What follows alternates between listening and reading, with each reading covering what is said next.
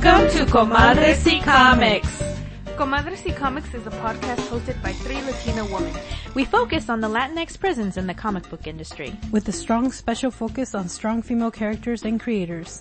Hi guys, and welcome back to a new episode of Comadres y Comics. This is episode 32, and we are your hosts. I'm Sarah. I'm Kristen. And I'm Jen. Welcome back, guys. Hello. We're right on time this time, huh? Oh my god. Yes, we are. It's almost like we have a schedule. Thank you for all of you listeners who are very patient with us when we do not stay on schedule. But you know, we are very important, busy women. We are. We definitely are. We've been on, as you guys know, it's been con season, so we've had a lot of things going on. Yes. And we still have just one more event, right, to go? We have one more event that we have scheduled so far.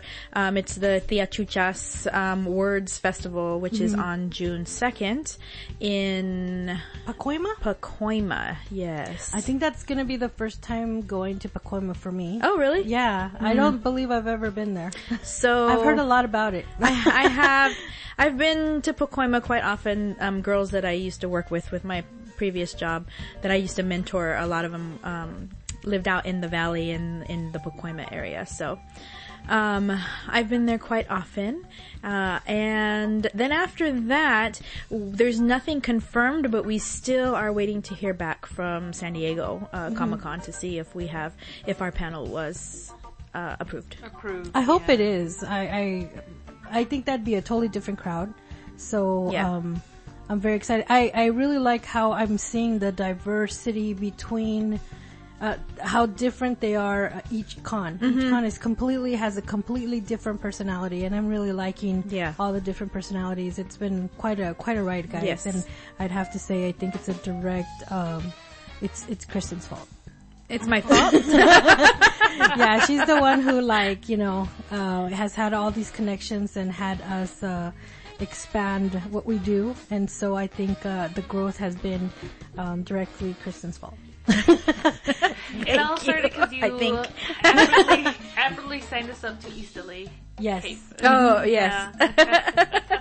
Speaking of which, we're gonna share our Chisme de la Semana as a unit. We are going, and what's on your, what's the chisme, girls, about the cons? What's the dirt? Yeah. Some dirt right now. So yeah, go for it. On Twitter, Gail Simone, who I follow because she's really funny, but she tweets like on the hour. She's very active, actually. She's super active. But either way, she tweeted out that she likes Deadpool 2 better than Avengers. She even set up a poll on her Twitter, and so far it seems to be it seems to be that more people enjoy Avengers Infinity War more than they do Deadpool. I'm in that camp firmly, actually. Avengers is better than Infinity War. For me, yes, I enjoyed Infinity War better than Deadpool. I liked Deadpool. I loved Deadpool, the first one. I liked the second one. I think I would give it another view. But I was thoroughly entertained. I didn't hate it. I just didn't think it was as good as the first one, but I've already talked to people who thought that it was better than the first one. So, I think that there's a lot of varying, points of view. Yeah. Opinions out there. Yeah, I haven't seen it, but yeah, also my brother said that the first one was better. But again, like you said, I have heard that the second one's better. Yeah. So I haven't seen it, so I have no. Very clashing views. Little Wade and I were there on opening night. Stuck in between your boobs. Yep. I saw that picture. The most comfortable seat in the room. Yep. So I haven't seen Deadpool 2, so I'm reserving judgment. But we've all seen Avengers Infinity War, right? Yes. Yeah. Have we talked about it? No, we just grazed over it because we didn't want to spoil anything. Okay. Yeah. Well, let's keep it at that because it hasn't even really been out for that long. It hasn't even been a month. It was April 26th or 27th, so almost a month. Almost a month. Yeah. But I liked Avengers Infinity War. It felt like a 3-hour long trailer though.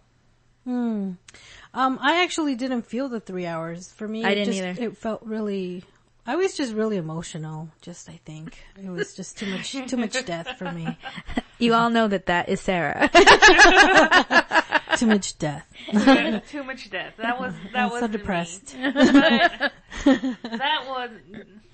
I wasn't surprised at. I mean, anybody who's read the comics. Yes, that's the thing. Is that anyone that walked out of that movie and started getting on Facebook or Twitter or whatever, crying or complaining, what'd you do, whatever. I'm like, you know what?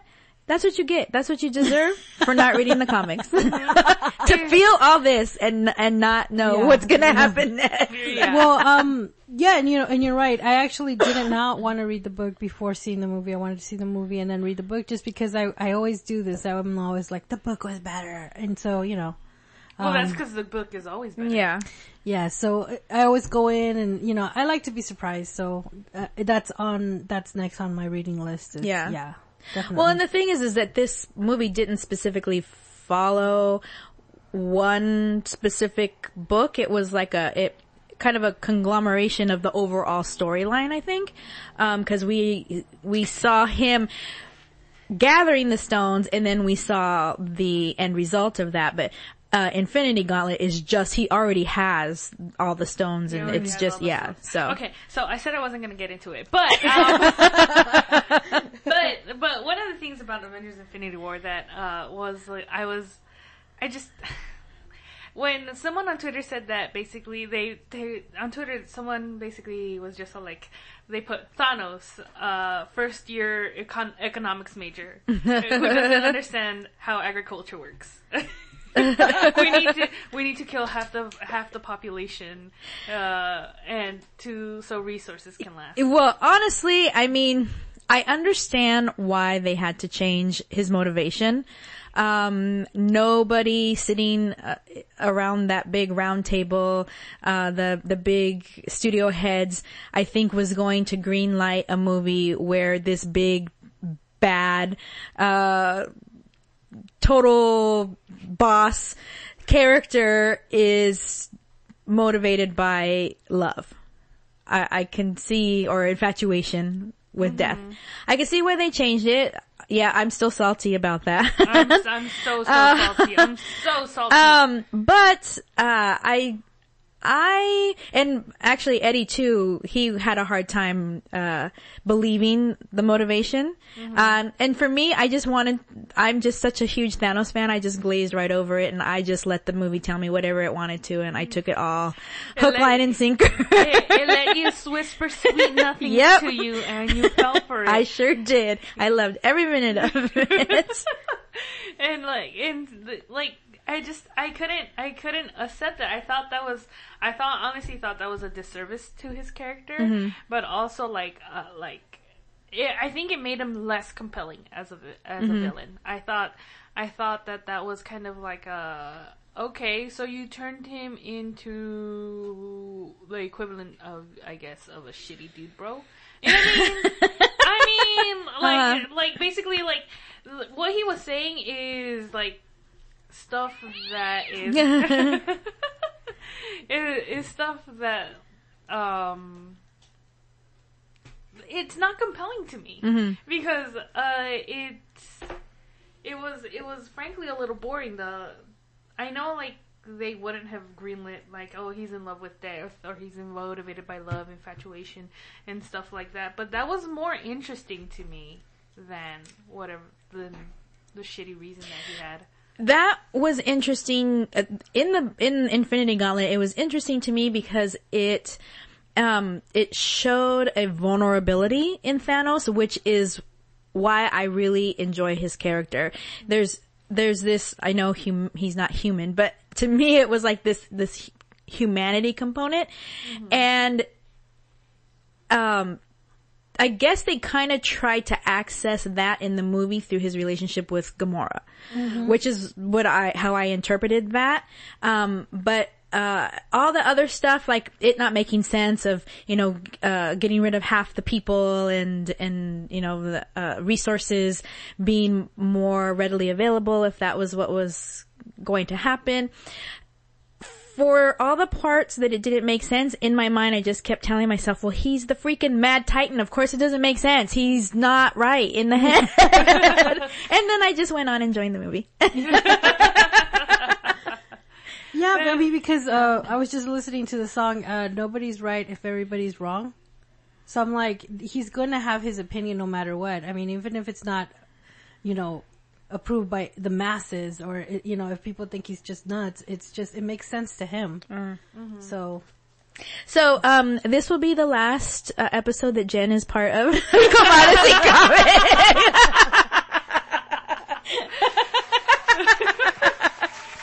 It was a good run.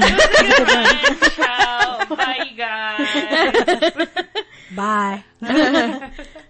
So our Chisme somehow turned into Infinity War. But anyways, I definitely think we want to. Is chismear an actual word? Yes. Okay. Yes, chismear. About our conventions that we've done in the past couple of weeks. So we have just come off of a really amazing weekend at Comic-Con Revolution in Ontario. That was such a great convention. I loved it. And then the weekend before we were at East LA Cape in East LA. So I probably, why don't we just go around and say what our favorite things were from each of those?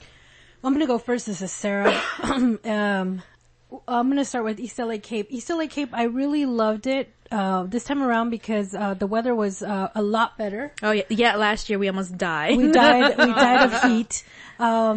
This time around there was a light sprinkle during the day, the morning, but also was we were outside, so it was a bigger con this year. So it didn't feel as crowded. So I really liked that. But mostly I loved about East LA Cape was it was like coming to visit family. Yes. Like everybody remembered us, including the people that went to the con. They were like, "Oh, we remember you from last year. Yeah. What happened to El Pan Dulce? Yeah, where's the conchas? ¿Dónde están las conchas?" We're like, "Oh, couldn't do it. Couldn't do the conchas." But it was overall wonderful. A lot of people came by our table and told us they started listening to us from the last year. Yeah. Because they met us at East LA Comic Con. So that was awesome. That's the part I really loved. I was able to move around. That was cool. Yeah, we had a booth. Yes. As opposed to all three of us being stuck behind a 6-foot table. It was great. And we had to crawl under to go to the bathroom. Oh, we sure did. And we couldn't do that this year because Kristen's foot. Yeah, so thank goodness. Yeah, it was great. it was just great. It was overall great. We were like at the entrance, so we saw a lot of people come in and out. That was really cool. So that was my favorite part of East LA Cape. As far as Comic-Con Revolutions, I just love the whole thing. I love the whole thing because as soon as I got off the freeway, I found parking. $10 parking. It was great. And then I walked a little bit to the front, and then we were professional speakers, so because we were at the panel, so our line was super small. Yeah. Love that.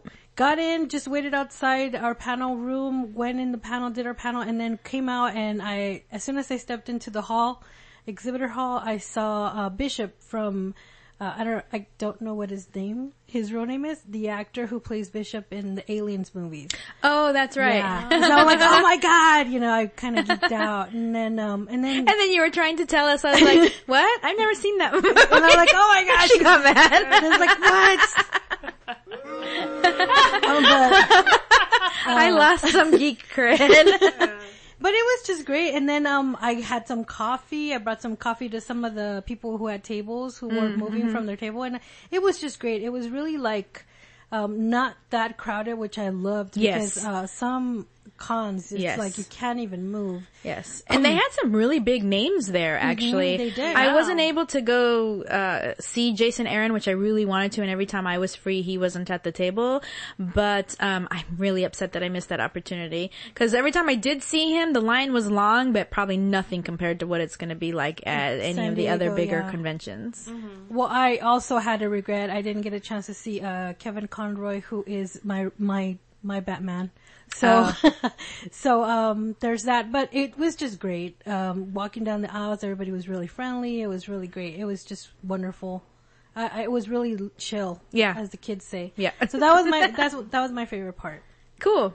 Well, this is Kristen. At East LA Cape, I think that my favorite thing, in addition to what Sarah was saying about all the people that came by our table and, told us that they listened and that they were fans and that they started listening from meeting us last year, that was really super cool. I always, no matter how many times this is going to happen, I always, when people tell me that they listen, cause Jen and I actually have experienced people coming into the shop and saying, we listen to Komasi Comics, and I know, and I'm like, oh, cool. And he'll say, I know you're Kristen because you have a broken foot. And I heard that episode.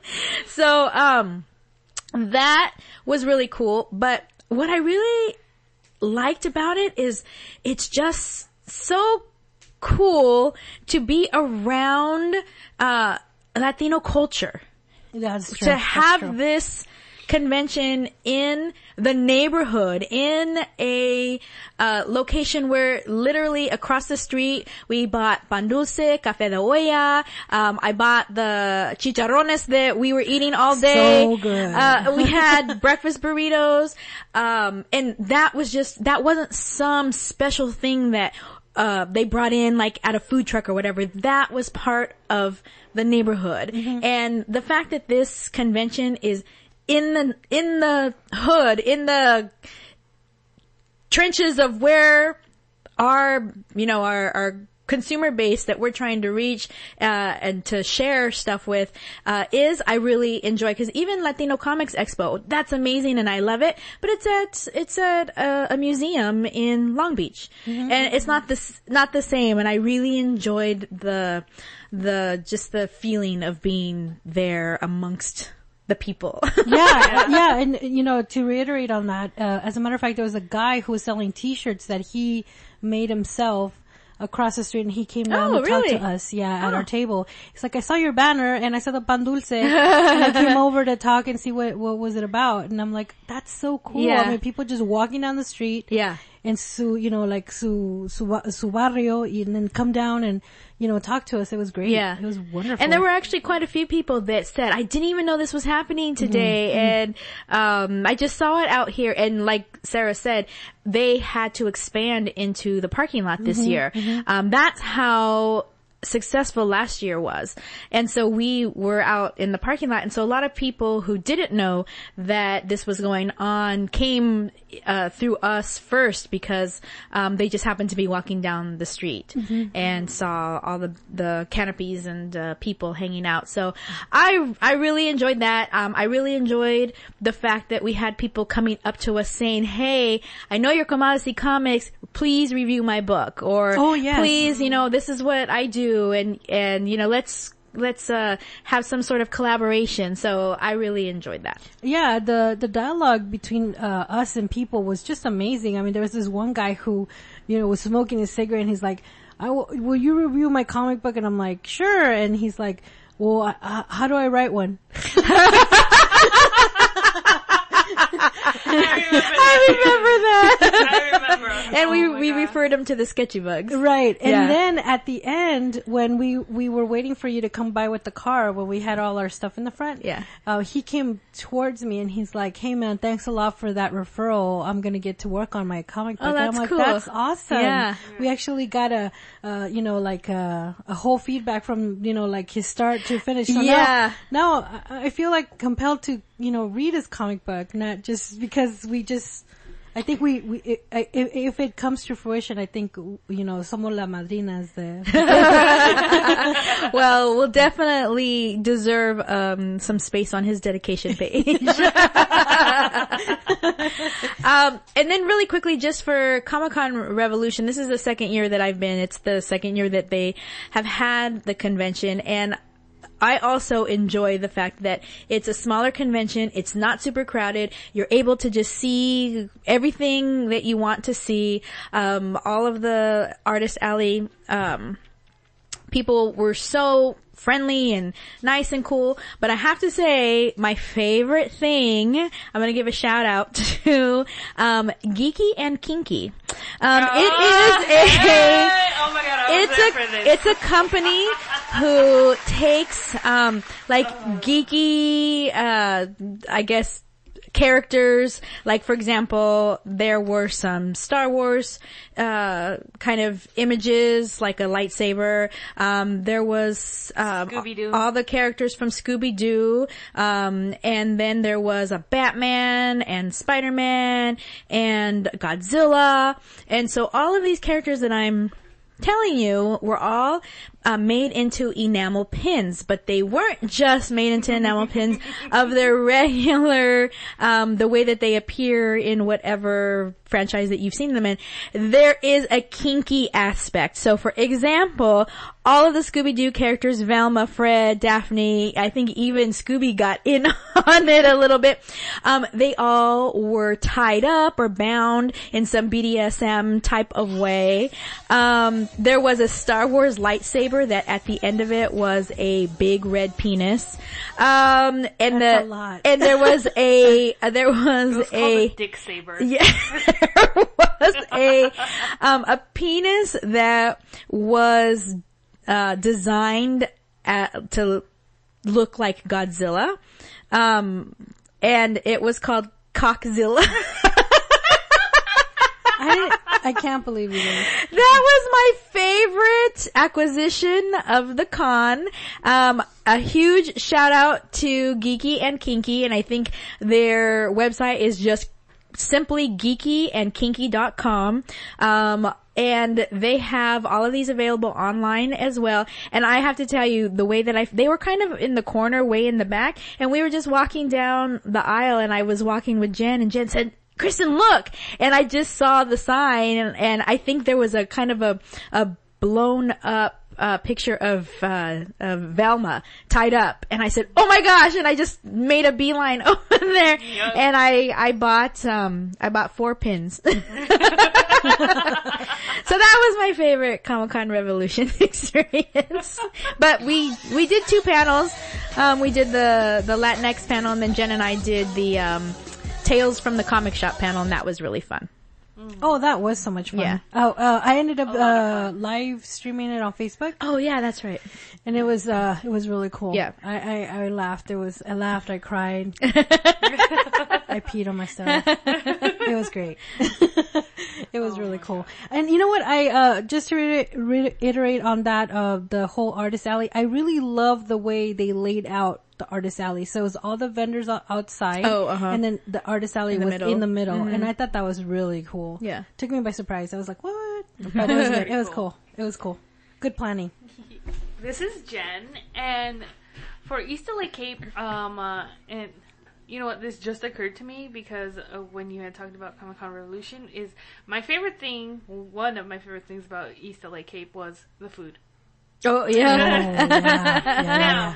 Now, I say this because we don't know Ontario, so when we went to Comic-Con Revolution, it was in Ontario, and we had no idea where to go eat. Yeah. Whereas with East LA Cape, I could not throw a freaking stone Yep. without hitting something. Right across the street. Right across the street. The next building over. I was surrounded all sides. Yeah, all sides. Yeah. Yeah, and not Yeah. to mention that kid who came around with That's his little... right. Oh my god! Oh my, he got all my money. He was such a great salesman. At first, I remember at the beginning when we were getting the first Coke of the day. Yeah. There's this kid with this kind of like this can or some kind of thing with wheels on it. He was tub. a tub that he was pushing with, like, you know, drinks and stuff and chips. And at first he's like, "Do you want a Coke?" Like really shy. Yeah. By the end of it, he was like winking at us. Yeah. He was telling us, "You know, you want this Coke." And he succeeded in selling us, I think, at no less than I know I had 3 that day. I had 2 no, I had 3 Cokes too. Yeah. And I don't know about you, Jen, and at the end of the day, he was selling me nachos I didn't even want. That kid was awesome. Oh, I didn't drink any soda that day. Oh. I was trying to cut back. Oh, I don't know what I was doing. I was drinking coffee instead. No, okay. Oh yeah, we had big old cups of coffee. Yeah. So then we had chicharrón. Yeah. Oh man. I had a tamale stashed in my bag. I was just like, we had pan dulce from the bakery across the street. Yes. We had Yes. breakfast 2 buildings over Uh-huh. that does these great burritos. Oh, with They not tamales. The breakfast with burritos, right? Nopal, right? Nopal, yeah. yeah. I wanted to return because everybody who was familiar with that restaurant raved about their burrito with the Chile relleno? yeah, with the chile relleno. Chile relleno burritos. And I wanted to go back, and I just never got the opportunity to. Yeah, and they closed early. Yeah, they I did. mean, they opened early, but they also Yeah. closed early. But oh my god, that was one of my fave things about it. Like I was gonna say something else, but no, that Let's be real. One of my faves. Yeah, let's totally. be real here. There was a lot of food that you could have gotten. Yeah. And I very much appreciated that. But I also really enjoyed the new slew of content that we were able to get because. It wasn't just that the fact that they had to expand to the next lot to fit more room for creators and stuff like that was pretty cool. And the fact that they kind of like changed the roster up a bit too. So we saw some of the same guys. Lalo was there. We need to get into Lalo. Oh my god, that was the coolest thing, keep right? saying this every single oh my god. Anyways, Lalo was there. The guys who did the children's storyboard books. Was there. Fan base press was there. We were there. So there was a lot of the people that we saw last year and who recognized us and who some of them who listened to our Podcast. Our podcast. And a lot of them whose book we reviewed from last year, who we've become actually, quite friendly with and have had, created, built ongoing relationships with. I thought that was really cool. That was super right, cool. exactly. And so that, but I was still able to find at least 3 new books to pick up, and I thought that was really, really cool. Yeah. And then we found a Swamp Thing, Creature from the Black Lagoon. Oh, yeah. Art for Kristen. And we actually, that same artist was at, Comic-Con Revolution as well. Comic-Con Revolution Oh, as cool. well, yeah. So that was really, really cool, and that's another aspect that I really liked about East LA Cape is that they're switching it up a little bit. So who knows if we'll make the roster again next year? But Yeah. I hope we do, but I also I would not be sad at all if they have a lot of new content. Yeah. Even more new content, which Yeah. is pretty cool. For Comic-Con Revolution, I did enjoy very much that it was a lot more intimate. Oh, yes. It was a lot smaller, a lot smaller than like the Los Angeles Convention Center. Yes. I've been once to the San Diego Convention Center, not for San Diego Comic-Con, for another reason. And other like smaller cons that I've been to were somehow bigger than this one. Yeah. And it's just, I think, because of the area that I'm in, or just like what I see as small and what other people see as small. Right, yeah. Different. But, it definitely felt a lot more intimate, and it was really, really cool. I liked that a lot. What I really liked, though, was the fact that it was a small one, but they had a lot of talent. Like Jason Aaron, Marv Wolfman, Kevin Conroy. They had 3 voice actors from Overwatch, which I went to go see their panel. Nice. They had oh god, there was somebody else. Their name escapes me right now. But they had a lot of like really cool talent. Yeah. And I was just like, oh my god, this is amazing. And that was just really, really cool. And I did like the format as well of how they had the artist alley in the center instead of like split off to the side. Yeah. So it's more like a highlight on the artist alley, whereas it's sort of like the step kid you kind of put off to the side. Yeah, other oh my cons. god. Not Emerald City. That's why I really like Emerald City. Oh, Emerald cool. City's Right cool. on. But that's what I really liked about Comic-Con Revolution.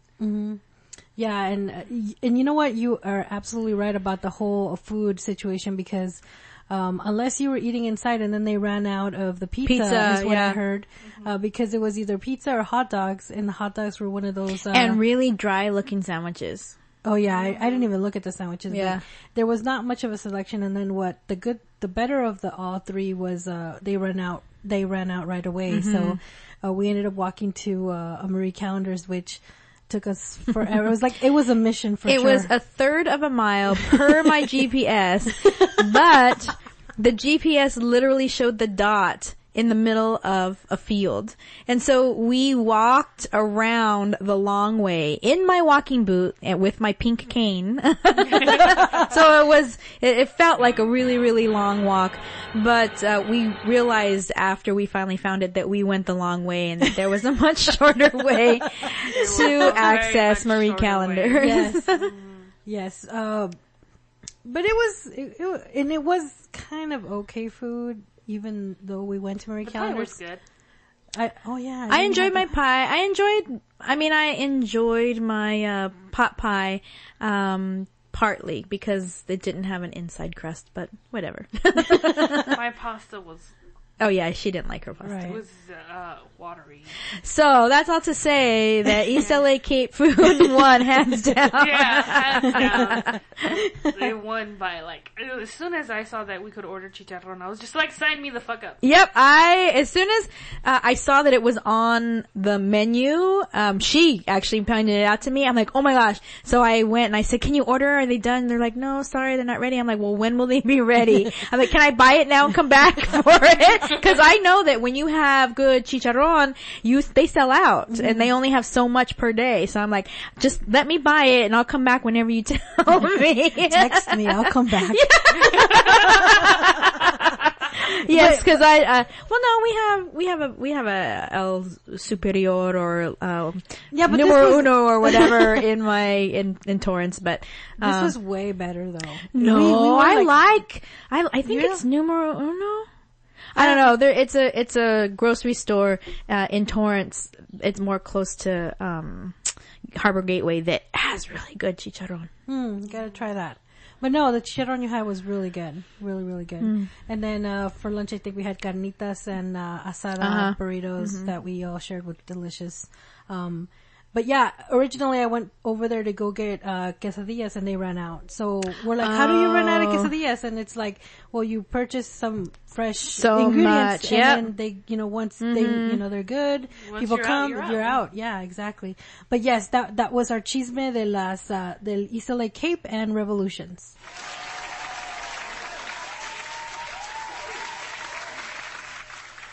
I could not refuse it. I could really use it. Beer.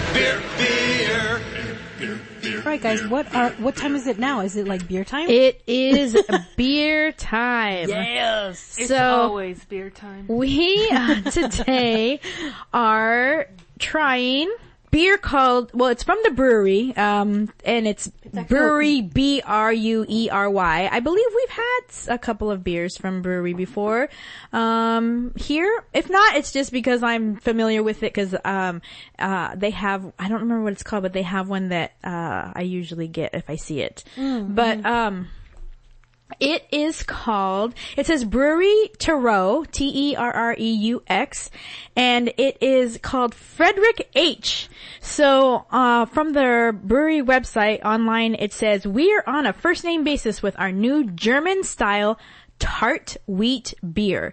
Meet Frederick H. And then in parentheses it says the H stands for Hottenroth. But this isn't Fred as you knew him with Sarah. Who's Sarah? That's what I want to know. It's probably another beer. Okay. It says this is Berliner Weiss with an entirely different personality. So, if you know Berliner Weisses, they are tart beers. They're wheat beers and they have a very tart finish to them. So it says at his core, I like how they're referring to the beer as, with his pronouns, right? At his core, Frederick H. embodies some of the elements you'd expect in a Berliner Weiss style beer, but as a tart flavor profile from lactobacillus and a hint of Brettanomyces, boy, we're talking science and chemistry here today, and a traditionally low ABV. Listeners, just per that description, I'm out. Low ABV? Yeah. What the heck am I drinking beer for? I know, I think it's a 4 point something. It says he gets a little racy though and gains even more funky and earthy notes from house cultures and fermentation in our oak fodders at Brewery Tarot. After nature takes its course, Frederick H. emerges with a bright, refreshing body, palate-cleansing tartness, and an au naturel rawness. That sounds sexy. You could say the complexity of Frederick H. has reinvented our outlook on the style. In fact, he's now a mainstay in our lineup. So that is what we'll be trying today. It is in a,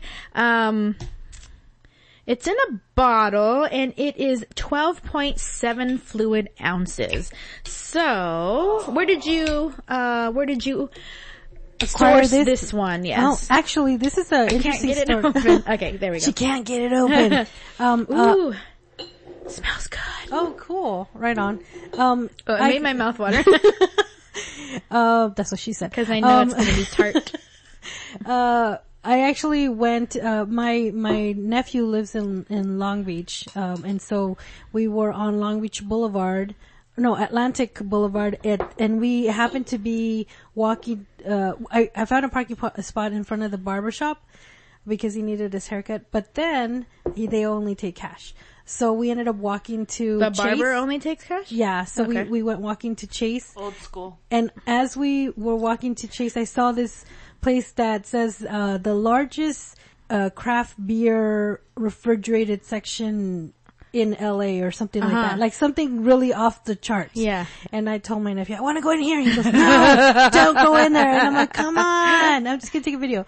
So I went in there and it was really beautiful. I'm actually going to post a video. And this was in Long Beach? Yes. And Okay. it's called Corked. Corked? Mm-hmm. Okay. And it's huge. It's beautiful. It's really fancy in there. Anyway, I was overwhelmed by their entire beer selection, but I chose this one because I thought, you were into wheat beers. So I am into wheat beers. I'm not into tart beers, but I have had some Berliner Weisses in the past that I have liked, so we will see. My mouth is watering just from the smell of it, because I know what I'm going to get when I drink it, and so I'm trying to prepare myself. But just to backpedal a little bit, yes, old school businesses in 2018 that do not have PayPal or Square or something, forget it. Like, I'm out. Like, if I can't Venmo you or PayPal you or you can't take my card, then what are you even doing in business? I'm sorry. Right. It's 2018. Yeah, and it's true, but I do need the exercise, so, and I really wanted to see the shops around, and I found a really crazy little cheese shop. Tea? Cheese. Oh, a tea place and a cheese shop. Tea or cheese? Cheese. Cheese, okay. Cheese, queso. Queso. Queso. It's queso because they have a lot of French stuff and weird cheeses. But it's from fromage. Oh no, that's not French. That's Italian. Fromage. Formaggio. Formaggio. And then I saw a tea place, which I want to go back to, like a little tea room, and then you can, there's a little dance floor, so I want to look into that. But it's Cool. it was a really cute little place to walk through, so I like the walk. So what I'm this saying. beer, that's all to say, has come all the way from the streets of Long Beach. Long Beach. De la Playa Larga. Here we go. I can't do it. I want to wait till you guys do it. Well, I love it. I love it. It's totally different. My mouth is like watering. Cheers. There we go.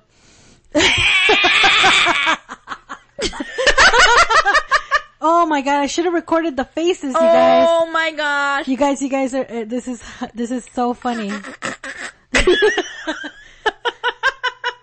Oh man, they finished their water too. Oh my goodness. It's so tart and sour.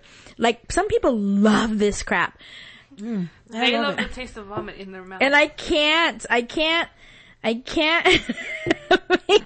okay, so this beer to me, this is Kristen, tastes like somebody got, what are those candies where you, it tastes like they put those like sweet and sour, what are those? Warheads. They opened up a warhead and just poured all the middles into a glass and added water. That's what this tastes like to me. I'm gonna be a little bit more visceral. The one time that I remember getting pass out drunk from, like I didn't pass out, but I was very close to it, and I remember this. I remember regurgitating, aka vomiting up all the alcohol that I AKA vomiting. Throwing up, and that taste of the alcohol coming back up, that's what this tastes like to me. Yes! That's what this tastes like to me, and I'm not gonna touch that. You know what? You're right. This tastes like how when I throw up, it tastes a combination of bile and the alcohol, and I'm not about that. And that's what sour beer or tart beers taste like to me. Even, I don't know if Kristen may have noticed the face I made when I smelled it. It smelled like it. I was... This is my... Oh, well, this is Sarah, and I really enjoyed it. Listen, okay, if this podcast is just gonna be Kristen herself. Because now you're out. Okay, listen, if this was a 7, maybe even a 6.4, I'll start at 6.4. 6.4 and up, I would choke this shit down just for the buzz. But a 4 is not worth it. And you know what? Come at me if you like tart beers. I will take a hoppy IPA over this any day. You know what? I'll take the hops. I'll take the hops over this. Oh my god. Whew, I still actually have water. You can want some water? You can pour some in please. there. I can taste it. It's my 22nd birthday all over again. And it says best served in a tulip or wine glass. So we have one of these chubby tasters. So that's what's wrong? We drank it out of the wrong glass. Does when we pour it in a wine glass or something transform the taste? Well, I'm gonna have the rest of it. Cause you guys... Does the high end finally come out, or what's the deal? Well, I enjoyed it. It has like the aroma is reminiscent of pulque from Tlatenango, Puebla. What is that? Pulque. It's I know what pulque is. You're a liar. Is that Spanish for throw up? I said the smell. The smell. The smell does not smell like pulque. Yes. What is pulque? Not. Pulque is not really something that I actually like. It's something I can't even explain it. I just know that people Is it drink something to eat? Something to drink? Oh, something to drink. Okay. It gets you drunk, but I'm not sure what the process is, but I knew the smell of it because there was a pulqueria across the street from where my grandma lived. Hold up. I might have to backtrack. Okay. Pulque to you is a beer. No, or it's not a beer. Something to drink. Yeah. Something to drink. Oh, is pulque something different in your country? Yes. Oh, Pulque is a food. Oh, I see. When you said Oh. pulque, I was just like... You're like, bish? No. We're We're gonna have words, bish. We're gonna have words. Okay. No. Pulque is Spanish once again. Oh, God. Spanish. Hey! Brewery Tarot has a beer called Chupacabra Quinceañera. Oh, we gotta my do God. Oh that. Yeah, it Ooh. is... I don't know what kind of... It's on the front. It says Lupulo Escalofriante and Tropical. Tropical. And it says 100% Brettanomyces, which is what some of this had in it too. But it's a very pretty bottle. I'm trying to figure out which is the brewery beer that I've had before that I enjoy, but I cannot find it. Well, the brewery in itself, they're really well known for their beers, and there's a lot of great. I remember tasting one that had, I think, dark berries in it. It's delicious. But there's a tasting room at 1174 North Grove Street in Anaheim, California. So they also have tasters, like little chubby tasters for like $2. So they've Can you get a chubby taster for $2 in Hollywood?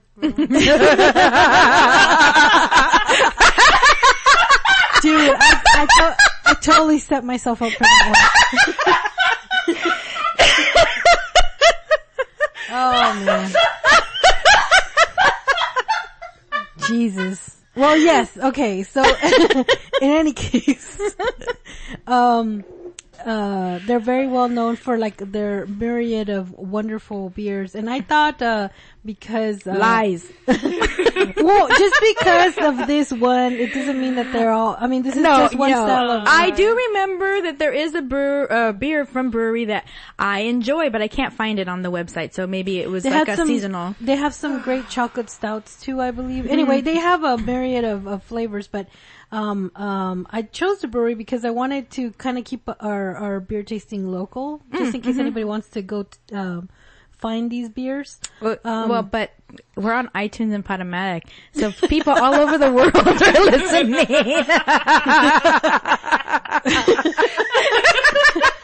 In any case, we do. We're opening my mouth. Right, Definitely not at the club though. but because we do beer reviews on this podcast. I thought we'd try a different type of beer. So I appreciate that, Yes, actually. I do appreciate the fact that you brought something different because we have been doing a lot of barrel aged stouts and stuff like that and IPAs. I actually had a beer that I was going to bring from a local brewery. The Strand, which is a brewery across from where I am, has a seasonal called Little Bear IPA, and it's really good. It's really, really good. And so, and I have some cans at home, and I was going to bring one, and this morning I rushed out and I forgot it, and I didn't have time to stop back by before I came. So that's what we're drinking next podcast. Yeah, I just thought I'd open us up to different stuff because I know for a while we were doing a bunch of monkish, and then we got stuck in the kind of like barrel aged stuff, which I love. Yeah, but we want to open it up for a variety of things. So this just didn't fly with you guys. So we're ready to rate it. By the way, yes, audience, they just gave me all their beer. Yes, all the little chubby tasters are standing in front of her at attention. Oh man, you said yeah. Now that I think about it, I think chubby tasters, and I think of a sweaty, hairy, chubby guy with the chubster. Okay, so we're ready to rate, guys. Yes. So this is Kristen, and our rating scale goes from flaccid to rigid, and then Super Saiyan on the very top. If it is something amazingly spectacular, and I have to say, I don't know, like, I'm not even flaccid, like, my rating is full on vagina. Oh, so it inverted. Yes. It retreated. Oh, so it's sort of, okay, so there was one guy that I dated for a bit. And he was doing, I feel like I need to stop this right now. and he had like a meth addiction. Oh. So whenever he did it, his penis would kind of retreat. Interesting. Into him. Yeah. I wouldn't think about that with meth, because meth is like, gives you like all this energy or whatever, and I would think the opposite. So that's very interesting. Well, I think after you do it for a while, I think at the initial it done, really affects your biology. Yeah. That makes sense. So he would be like, look at this, and it would be like, you could. Oh my gosh. And you could like make a vagina out of it. Oh my god. Like, it would just, like, crypto-chido-ism. Just say no, kids. If there was any story that you've ever heard to steer you away from drugs, that was it. But, I could see why you're rating it that. So, Jen, what is your rating? Now, you see, for me, vagina would be above Super Saiyan. Right. See? See what I'm saying? Well, I just meant like something lower than flaccid, like was the complete absence of a penis. So that was vagina. It's like shrinkage. Yes. Oh my god. But it's, oh my god, this is definitely a flaccid for me. Yeah. It's not, I can't even say anything positive. I think my description of it being the throw up of alcohol after my 22nd birthday is enough to cover it. Yeah. All right. Well, okay. I'm sorry, Sarah. No, it's okay. This is Sarah, and I enjoyed it. I really did. From the initial smell of the tardiness and the hint of pulque from Tlatenango, Puebla in Mexico, to the, it's an explosion of tart. around my tongue, and then a hint of berries of some sort. But yes, I am disappointed that it's only a 4.4. Yeah. Because I drink beer to get at least a buzz. Yeah. Well, if it's a Pilsner or a lager 4.4 with lots of flavor, I mean, admittedly, this has a F ton of flavor. Like, it's full of flavor. It's just not flavor that I want in my mouth. But, in or around your mouth. I feel like this was like super painful, and to have to go through that pain and still not get a buzz off of it, it was just not for me. Well, for me, my rating, I think I'm gonna go partial, only because yes, it is a 4.4, and that's kind of disappointing.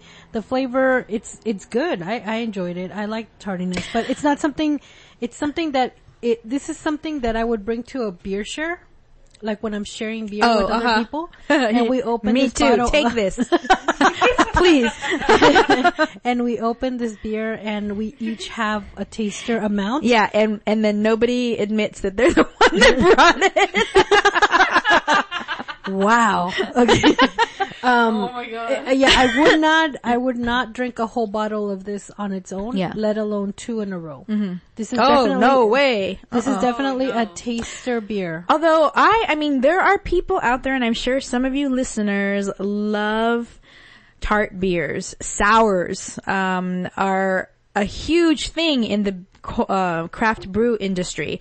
So I know that there's people out there that like that. I know there's a market for them. It's just not me. So, definitely don't take, if you are partial to sours and tarts and you know that you like it, do not take my rating, with any kind of, credibility, because you probably will like it. Same. Alright, well that was our beer review, guys. Alright guys, now it's time for our book review. What are we reviewing today? Well, today we have, actually something that we picked up at Latino Comics Expo. And that was already been some time, so we're a little bit behind. Yeah. No, it was in November. Oh, that's right, you're right. 6 months or so. Oh yeah, you're right. Did we pick this up at Latino Comics Expo? We met her. Latino, and you bought. I bought a whole bunch for the store. You did it for Free Comic Book Day. Huh? Yeah, but I met her at Latino Comics Expo. Oh, okay, yeah. And I had those books that whole time. Because they were in my box of stuff that I got at Latino Comics Expo. So, the fact that I knew she was coming, I had to dig them out and put them on the wall. Sorry, Melina. That's the truth. But, thanks a lot, Jan. But so, yes, we picked it up at, Latino Comics Expo, but, the creator, well, one of the creators, the writer, Melina Chavarria, she was also at East LA Cape this year. And I also had the pleasure of having Melina on the panel that I moderated, Latina Power. Oh, she was great. At Latino Comics Expo as well. So.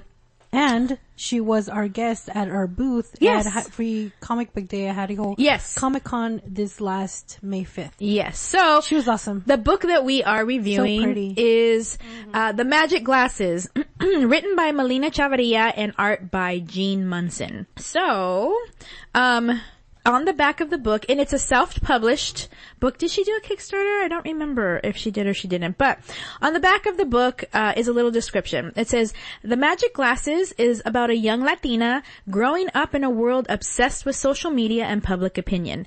Heidi just graduated high school and is uncertain about what she wants to do with her life.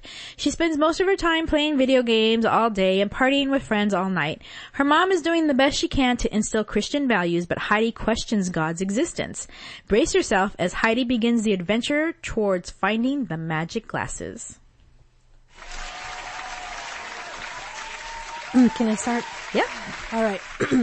Well, I met Melina at our booth. That was the first time I met her, and she's just a really elegant woman, and her conversations was just like amazing. Like I was like, and when she described the book to somebody else that came to the table, I was like, why haven't I read this? So, I read this comic book and I gotta say, I hated Heidi. But ask me why. Why, Sarah? Why did you hate her? I hated her because she reminded me of me. Back in my 20s, I also had the same conversations with my mom, and I also only wanted to party, and I didn't play video games, but I did go out a lot, and I just wanted to have fun, and I didn't feel that I needed to figure out what I wanted to do with my life because I felt I was still young, but I didn't take under account that my mom had me when she was 18, so she had to do a lot of growing up a lot sooner than I did. Yeah. So, this is why I felt so strongly against this character, was because it was a direct reflection of what I was. And thinking about it, I'm thinking, man, I don't know why I even had friends because, I sucked. I would hate me if I met me, at that age. So, to me, it felt really, kind of like a mirror, like a reflection of myself, and exactly the same thing. Like my parents would be like, maybe you should go to, to church and stuff. And I'm like, but why? I'm so goth. I'm going to combust into flames or something. Like it was just awful. Like I was such an awful, way of thinking, and I was just stuck in my own world. And, but I really love, the development of the story in this book, because even though we don't really get to see what the glasses do yet, I really love how it closed this first issue with the relationship with the interaction she had with Jesus. I thought that was awesome. So for me, I love this book, and I can't wait to read the rest of the story. This is Kristen. I definitely think what you're saying is very valid in that I think we've all been Heidi, growing up and having interactions with our parents and questioning, the values that our parents have and how they fit into who we are, who obviously are from a completely different, generation. And in some cases, especially with Latino families, sometimes from a completely different culture, in that, yes, you all share the same Latino culture, but there's a huge difference between Latino culture who grew up in the quote-unquote old country and the Latino culture that is trying to assimilate here in the United States. And so I think that this book really did a good job of touching upon a lot of the realities of what it's like to be a young 20-something trying to find her place in life. And it really reminded me actually of Molly the cat sitter, which was similar story ideas, and that we also really enjoyed because we really identified with it. So, I don't have similar experiences like what you're saying, and I know Jen is going to share too, as far as, religion and that. Although I remember my mother trying to force me to go to church and was mad at me because I had friends who were Christian and we were Catholic, and I wanted to go to youth group. And she's like, no, we're Catholic. You don't go to a Christian youth group. You go to Catholic youth group. I'm like, listen, lady, I don't care about the actual religion part of it. I just want to go hang out with my friends. But, I remember that being a big point of contention, that she didn't want to let me go because, it wasn't Catholic. So, but yes, I also really enjoyed the story. I really enjoyed, the voyage that we are going on. I was really upset that it ended and that we didn't see more. I want to know, like, it's called Magic Glasses, but you don't really get much of what that means in this first issue, like how important that is or why it's called Magic Glasses. So.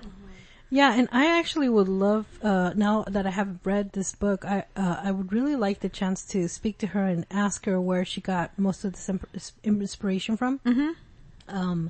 Yeah, most of the time while I was reading it, like every little kind of sentence or what is it, a dialogue bubble that they would talk, it was like, oh, I want to smack her. Like, that's how I felt. Not me. I totally wanted to smack her. I'm like, ¿cómo te atreves a hablarle a tu madre así? I didn't feel like that. Because I worked with teens, that was my job. Like, it felt super realistic. Exactly. Yeah. Super, super realistic. And I could empathize with, her knowing that she's going through all this inner turmoil. She's trying to figure out where she belongs in life and also where she belongs within her family, it seems like, and how to I guess kind of bridge those things to do something that she enjoys and that she's going to continue to enjoy as she grows older and starts adulting more. And I can understand maybe a mother reading this and like really empathizing with the mom character, but maybe I would hope that if a mom read this, might actually also start to empathize with Heidi's character as well. And just to point something out, she also published this in Spanish. Yeah. Yeah. So you know, if you were to share this with your mom, who may have immigrated here from, you know, a Spanish-speaking country, this might be a great book. Or had you young. Yeah. Might be a great book for her to read with you and talk about it. So, Jen, what were your thoughts? This book did its number one job of dragging me. I was just all like, God dang, like, this is a drag. This is a call-out. This book is a call-out to me. But I enjoyed it. I really liked the little details in the back from the Chun-Li. Yes. The Chun-Li plush, the little soup balls from, from Spirited Away, the Nintendo stuff, Pokemon, Super Mario. I thought that was really cute. I really did enjoy it, and there was moments where I felt a little bit of frustration with the main character, as you did, Sarah, but also, like, having dealt with my sister, who's at that stage, she's gonna be 17 this year, and just her attitude and everything, and just reflecting back on how I was just like, I understand her, and I was sympathetic with her as well, because it's frustrating being at that age and not knowing what you're gonna do. I'm older and I still don't know what I'm gonna do, so I was just like, too real. Right? Yeah. But it's I very much enjoyed it. It was a quick read. I do like the fact that it's very easy to follow, because we have read some books where it's kind of hard to tell where the paneling goes. Yeah. This one does a really good job of it. There are moments though where the text box switches, and for a moment I got confused, like, as to who was talking and who wasn't, or like whether it was a thought bubble, or if it was them, or if it was speech. So that was like, it changes from white to black to blue, and I'm just like, Yeah, that's, yeah. For a moment, like, I would have to read it and just be like, is this a thought bubble, or is she talking? The artwork itself is really cute, but it's there seems to be a problem with proportion. Like, at one point she's as tall as the fridge. And I mean, there are fridges that are about as tall as people. So, but that's just like an artwork thing, and people have different art styles and stuff like that, and sometimes it's not their cup of tea, sometimes it is. I really like the coloring though. Yeah. The pastels is really, really nice. It's super, it makes it soft, and I like that. I've mentioned it before in the podcast before that I don't like the current monochrome style going on with a lot of books and TV shows and movies, where there's no color saturation at all. So it's like a blue filter or some shit? It all looks gray. Okay. Man of Steel, every Batman book since Nolan took over and then left, Basically all of DC's lineup. Where it's all like gray, basically. So I always appreciate a very colorful comic. But the story is super relatable, I think, to either parents who could be reading it, or to young women or just women in general who are just like, hey, I've been through this, or I've done this, or I've known someone like this. It's I like that. That's super cool. Yeah, definitely. I felt like it could be all ages, but I think there's a couple of swear words, which if I had a kid, I would not mind them reading this. Because that could be just like a little sprinkle of bad language. But as far as the content goes, I think it's really relevant for actually preteens to teens to actually read it as well. So, are we ready to review this book? Yeah. Rate this book. Well, we reviewed it, Buke. I swear I speak English. This is Sarah, and I'm gonna give it tres conchas. I really, really like it. It's only 3 because I don't know what's gonna happen with the glasses yet. Yeah. I still don't know anything about the glasses except she has them in her possession now. So it's only tres conchas. I definitely would want to follow up with the story and see what's going on and what happens and what kind of adventures or misadventures arise from this. So this is Kristen. I just wanted to, before I rated the book, in the back of Magic Glasses, there is a little bit about the 2 creators, Melina and Jean. And it talks about how they met and how it's been really magical that they both share the same vision. But some information that I thought is really cool and interesting that they shared was that it says, we are both daughters of immigrants and we both know what it's like to grow up with what some may consider nothing and essentially make magic with it. We created the Magic Glasses so that we can share our story with young women all over. We would like to reach as many young women as possible, especially in underserved communities. We hope our story will build and encourage confidence in these young women and help inspire them to pursue and achieve their goals. And I really love that, reading that and knowing that that is kind of the motivation behind Magic Glasses. And I've spoken to Melina about what her vision is and what she wants to do. She is from the Los Angeles area. She's from the Watts area.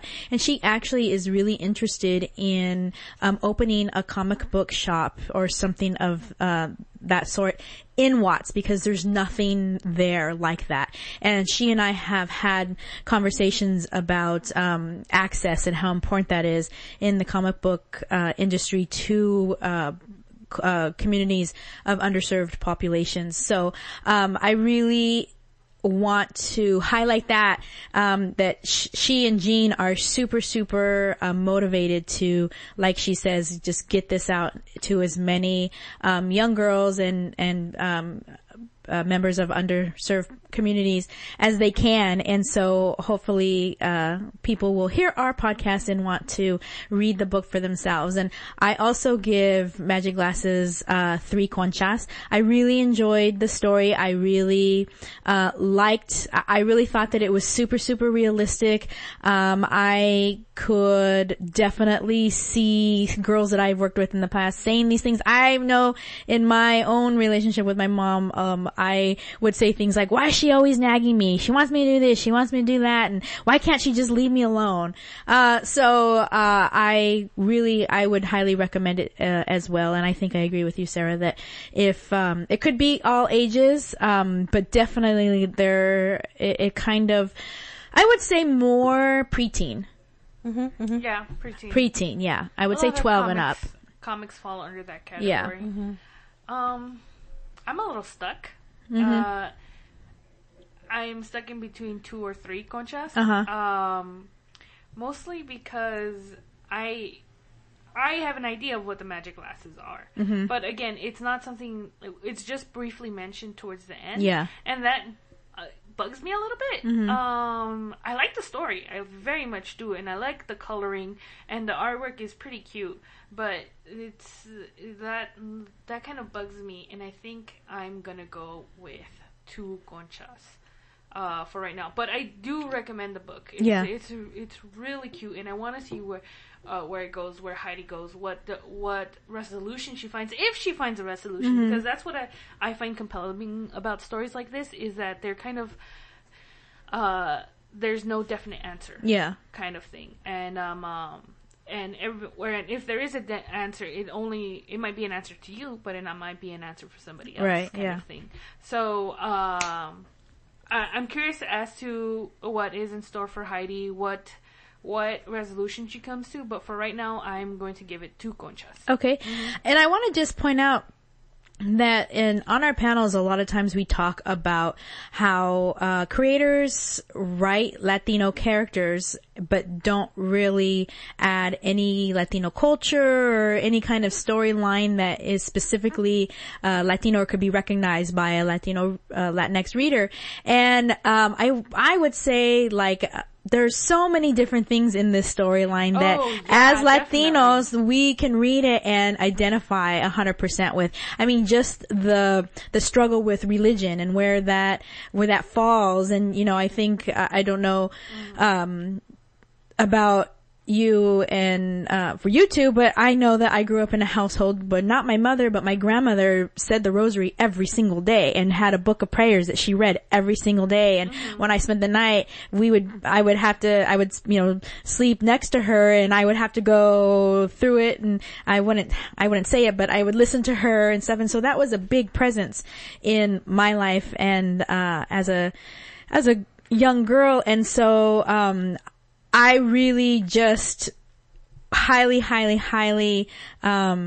recommend that if you are looking for books that not only have Latino characters, but also there's more of the culture and stuff that are involved in the storyline, that Magic Glasses definitely hits that criteria. Oh yeah, definitely. Like her room has to be the one that has most detail in it.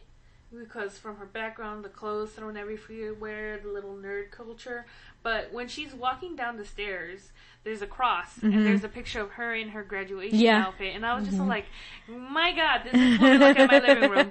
Like, because that's literally what our living room is just a bunch of crosses and a bunch of graduation photos. Yeah. And some flowers here and there. That's literally how our living room looks. And I thought that was really cool. And the characters, you're not just told are Latino, but they are all some varying shade of brown.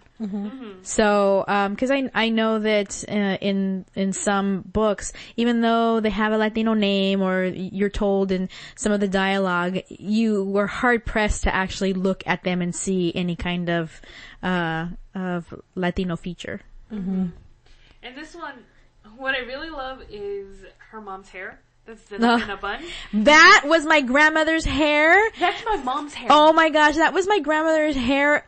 My entire childhood until she got a little bit older and couldn't take care of it anymore and cut it all off. But I would sit there in the bedroom and watch my grandmother put her hair in a bun every single day. That's what my mom's hair is so long, but every day, every day she brushes it out. Does she put hers in a hairnet? No, she doesn't. My grandmother put hers in a hairnet. No, sometimes she braids it, sometimes she doesn't. Oh, okay. She sleeps better when she braids it, but it's a lot of effort to braid all that hair. Yes. So, but it also makes it easier to comb. Yeah. Yeah. But no, that's the hair bun. The hair bun is I appreciated those little details. Yes. I meant to ask, is there a minimum for an issue of pages? Like, an issue has to have a minimum of 25 pages, or is there do you guys know? A minimum? Or a maximum? I don't know if there's, specific maximum, minimum. I know industry standard is about 24, 26, I think. Okay. No, I was just wondering. Yeah. It all depends. I mean, after a certain point, you're going to need something more than staples. You're going to need, binding and stuff. Yeah. You just could call it, that's a single issue right there. It'll look like a book, but you can call it a single issue. It just depends. But yeah, like the industry standard Marvel, DC, Image stuff, it's anywhere, I think, not 20, but like 30 to 40 or something like that. Okay. Okay. Because 80 pages is considered a lot. It's like, that's an annual. I see. Okay. No, just wondering, because I was thinking, how much further she could have taken the story before she cut us off. Gotcha. Well, she is self-published. She could do whatever she wanted. Yeah, she can do what she wants. Yeah, totally. Cut it off right in the middle, man. Who cares? Your story. It's how you want to tell it. Exactly. All right, guys. We are not only reviewing the magic glasses. What else are we reviewing, guys? So today we are our second books that we're reviewing actually are part of our Juntos y Fuertes segment of the show, and these are books that Sarah, you picked up where at the Asian Comics Expo? Yeah, talk about a throwback. This was like 2 years ago, maybe at the beginning when we first were thinking about. That's about a year ago. Yeah, I think it was a bit over a year ago. Yeah, it was the Asian Comics Expo, Asian Comic Con. That was taking place at the Asian American Museum in LA, and I met the artist and the creator and writer of Raven Choi, which is this book. I picked up the first issue there, and then we saw her, and then I said, "Oh, we should review it." I picked it up like years and years, eons ago. It's written by Shakita L. Smith.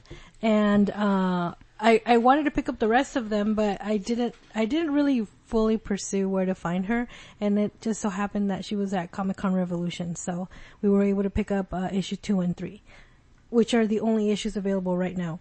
But she did, get a chance to show us that, she wants to make this into a movie. Mm-hmm. So there is a trailer of the movie on YouTube that we will post on our page. It's a little short. It's 14-minute short film. Mm-hmm. It's pretty cool. We were able to see it. Was it 14 minutes? It just felt like a trailer. No, what we saw was a trailer, but she has like a 14-minute short. Yeah. Film. Okay, I see. Okay, I have to look at that because we just saw the trailer while we were there. She streamed it for us. The cool thing about her is she went on to explain that she self-published her book. She wrote it. And she has never met the artist or the letterer. The colorist. No, I think the colorist, the artist, and the letterer. She actually outsources them. I think, the artist is from Indonesia. And she was also, at a panel that she was, moderating called How to Make a Comic on a Shoestring Budget. Yeah. So I thought it was really ingenious of her. She actually has, t-shirts and jewelry that are worn throughout the comic book. So I thought that was really good how she kind of, hit all her points. Yeah. So Shakita is actually a force to be reckoned with when it comes to independent publishers. She is the CEO of Shiro Comics, and you can find information about Shiro Comics at shirocomics.com, and on their About Us page, it says, for decades in the world of film and comics, the female voice has gone missing, silenced even. Women have been replaced to being the sidekick, the girlfriend, the afterthought. Growing tired of being ignored, growing tired of countless panel discussions, growing tired of waiting for inclusion, we've created our own universe, the universe of the Shiro. In this universe, the woman is Alpha. In this universe, the woman is Omega. In this universe, the woman is Almighty. Men are welcomed into our universe with open arms and often play a major role in our narratives. However, it is our goal to explore, acknowledge, and provide intriguing stories from the female perspective featuring female protagonists. We seek to set forth a movement that will help fill the void that has failed women in film and comics for far too long. So whether you are male, female, or somewhere in between, we encourage you to cross over into the Shiro universe, a not-so-far place where pink is power. So that's why we're sharing this information in the Juntos y Fuertes segment of the show, because Shiro Comics is definitely run by a black woman who saw a need and is out there filling it in the comic book industry. And we definitely think that she could take all the support she could get. Absolutely. And meeting her, she's another, like, you can see the she's very impassioned about right, what she exactly. does, and I love it. Yeah. She, like you said, she saw a need for something, and she's out there doing it and filling in that void with her own works. And I think that's admirable. She's really, really cool. And the Raven Choi, she has book 1 translated in Korean. And she's working on it getting translated into Spanish as well. She's super cool, and I loved all her shirts too. I wanted the was it Pussy Kills or Pussy, but she didn't have my size. Yeah. What did you wanted the bougie nerd? Bougie nerd, Bougie nerd, yeah. I totally could see you in a bougie nerd. I want that. I didn't dress like this to not be a bougie nerd. Yeah, she has a lot of clever ideas, I think. Just to see her little puns on the t-shirt, I was like amazed. And then the main character, Raven Choi, she wears a necklace with the little raven as a pendant, and she actually has those available for sale as well. Oh, I didn't even notice that in the book. Yeah. Yes, I'm Kristen, the one who never looks at the pictures. But the story itself, it's really great. I really enjoyed it. It kind of opens up kind of in a scenario where she is in kind of a combat gear, and then it kind of breaks off into her being in therapy. And the thing is that this character, Raven, her parents were killed basically in front of her. So she has to deal with that trauma. And there's kind of some kind of secret espionage kind of going on where there's a tape that people are looking for and that has the identity of a mole in the U.S. government that is making plans with Korea.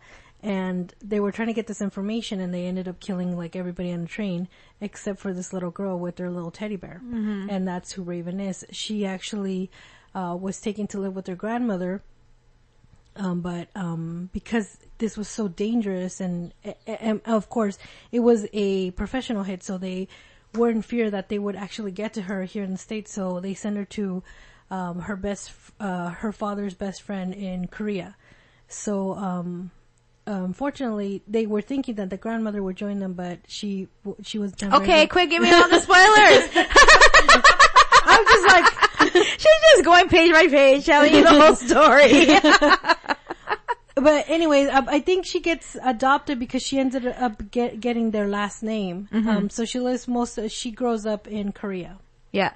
So, I love spy stories. I love, like, double agent stories. I like James Bond and all that kinds of stuff. So this storyline really intrigued me as far as like there is a mystery there. We don't know who is going after who. We don't know who the mole is. We don't know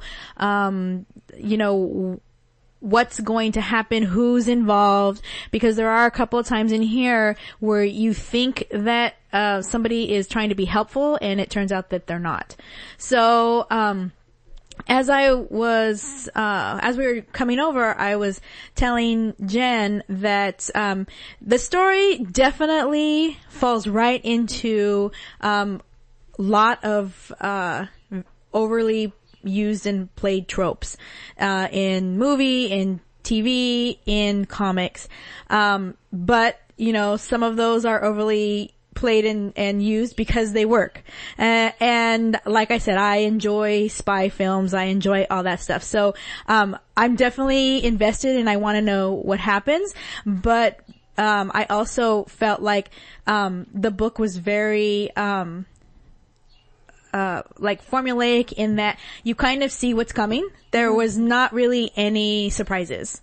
And I was for a spy book or for espionage book, I would like more surprise. I like the little things. Like the relationship with her adoptive parents. Like when she's on the bus or train and there's this little Korean kid who grabs her skin and rubs it and says, "Mom, it's not coming off." Yeah. Like, cause, you know, it's unusual. I like the little kind of relationship that we see with her and her dad. The very little bit that we do see. The pace, I love the pace of the storytelling for sure. Cause I just finished reading another one that they were trying to pack too much into it. And I was like, oh, I'm already dizzy. Yeah. Like I highlighted areas to try to differentiate, the dialogue and it just wasn't working for me. Yeah. So because I read this first, I was like, oh, the pace is too kind of slow. But then I read that one and I was like, no, I think I appreciate this more. Yeah. So I really like that. So the relationship that you say that you enjoy was one of the things that I was like, I couldn't buy into it. All they just said was like, go to live with these people and he's your dad's friend or whatever. And like, we didn't get any really background. And when she was actually living there, I didn't see anything that made me buy into the fact that, other than the fact that maybe she had nowhere else to go. But, I felt a disconnect with her relationship with her adopted family. And I wanted to maybe see or, have something shown to me that made me buy into why she was there. So, and I know that it was not why she's there because we knew she's there because it was not safe for her to be at home. But, I don't know, I just felt, and maybe it was supposed to be that way, which would be her motivation to want to come back.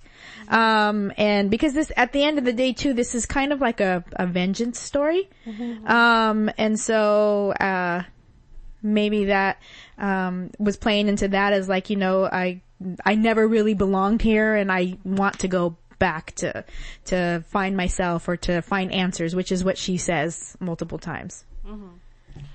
So I enjoyed it. I enjoy a good espionage comic, movie, film.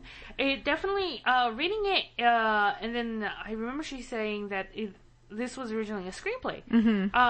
Made me like, yeah, it reads. It's like you're reading a movie.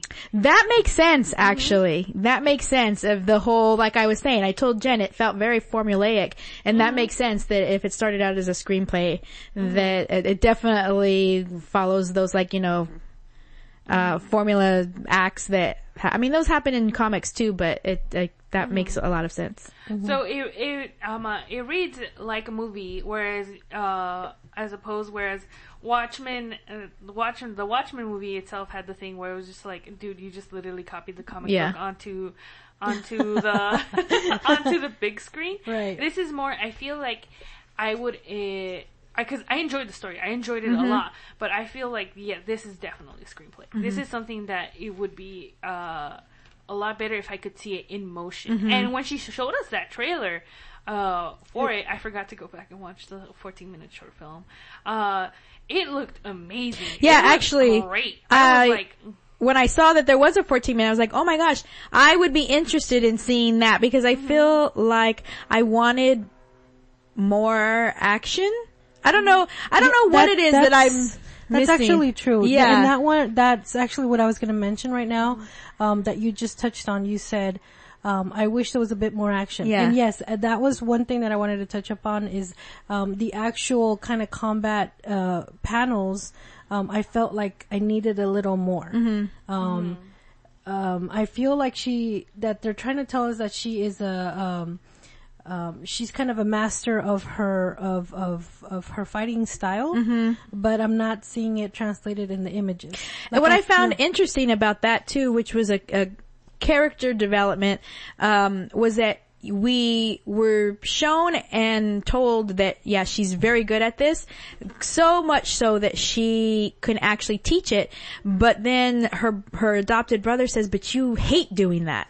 So that was actually really interesting to me, and I wanted to kind of maybe, I would like for that to actually be a little bit more, resolved, because right now, all I know about her is that, her parents are killed and she wants answers, but we've skipped all this other stuff, and there's little things here and there that are kind of hitting upon character, traits and personality traits, but we don't get a lot of explanation. Mm-hmm. And that's all well and done in a movie. Because in the movie, like, sometimes you barely get a hint of something, but it's constant motion. It's constant motion. And I think this is more of like an artwork thing, whereas, cause I'm kind of thinking of Sheriff of Babylon right now, that we didn't get, like, the story was pretty good, but we didn't get a lot of backstory for some stuff, but the portrayal of movement was incredible in that comic. It's really good. And I think that would be really cool in this comic if we had more of a, and again, it's the thing about art styles and stuff like that, because whereas you said that the fighting style, you didn't quite get a lot of movement, I got a lot of good movement from it, because to me it looked a bit like, I don't know if you guys have ever seen like instruction manuals for stuff like that. Yeah. That's what it is. So in my head, I could see that movement, and so it was a little bit about like kind of following it and what you're familiar with reading. So I kind of really like how the artist drew her when she was like fighting, because I could see that movement. I knew what she was trying to do, and I thought that was really, really cool. Yeah. But it's definitely I think it's a well written one. It's super good and it's super interesting. Maybe a little heavy on the trope side, but you can't make comics. You can't do anything without hitting a trope. Without hitting a trope. It's just about how you deliver it. Yeah. And I'm so sorry. I also like the different personalities of each character. Oh yeah, they're a bit pronounced, but I like that. They all have their own, like, in my head, they all had their own way of speaking. Like from her best friend to that bounty hunter guy, to that other guy who owns the agency, to that guy who was in charge of the missions and stuff. So I really like that. Speaking of how you said that everyone has their own way of speaking, Jen, as she was reading it, said that she realized that of the Korean characters, all the men's dialogue was written in perfect English, but the women's was broken. Yeah, the women was broken English, yes. Yeah, so I found that super interesting. I have to admit that I did find that a bit annoying. I kind of want to talk to her and ask, like, what was the thought process behind that? And I would really love to hear it. But just for me, it's always been a bit annoying, trying to read broken English. And I know it's a way of communicating how someone talks, and that's like a really cool thing, because everybody talks differently in the comic as well, and kind of assigning them roles as well as like voices and stuff like that. But I have to admit that was a bit annoying. And the reason why I liked it so much was because I just came from reading another book who everybody's dialogue bubble just kind of blended with each other. So that's probably why I'm like, this is better. Yeah, true. Because when everybody speaks, like, again, it's the problem of like too much. What's the perfect balance kind of thing? Yeah. Well, sorry to cut you off, but for me, what I was saying is that when I saw the broken English, what it conveyed to me was, like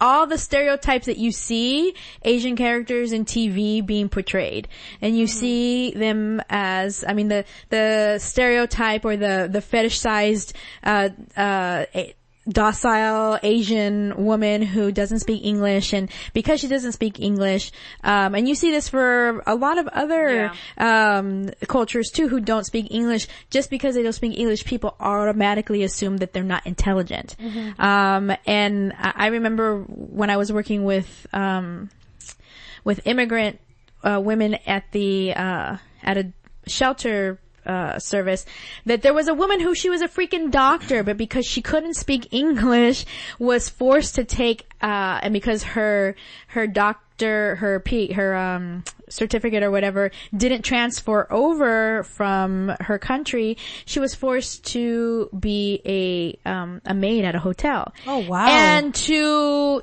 talk to her, she was so intelligent, and she would tell me, it is so hard for me to be trying to communicate with people and to see the look in their face of just them thinking that I am not intelligent because I don't speak their language, and them not even knowing or even caring that I, have all these, degrees behind my name, but all they see is a housemaid who speaks Spanish. And so anyway, there was just some of and it could just be my own personal biases of when I see that, is that I just felt it made me think of that they were writing that character was written less intelligently, I guess.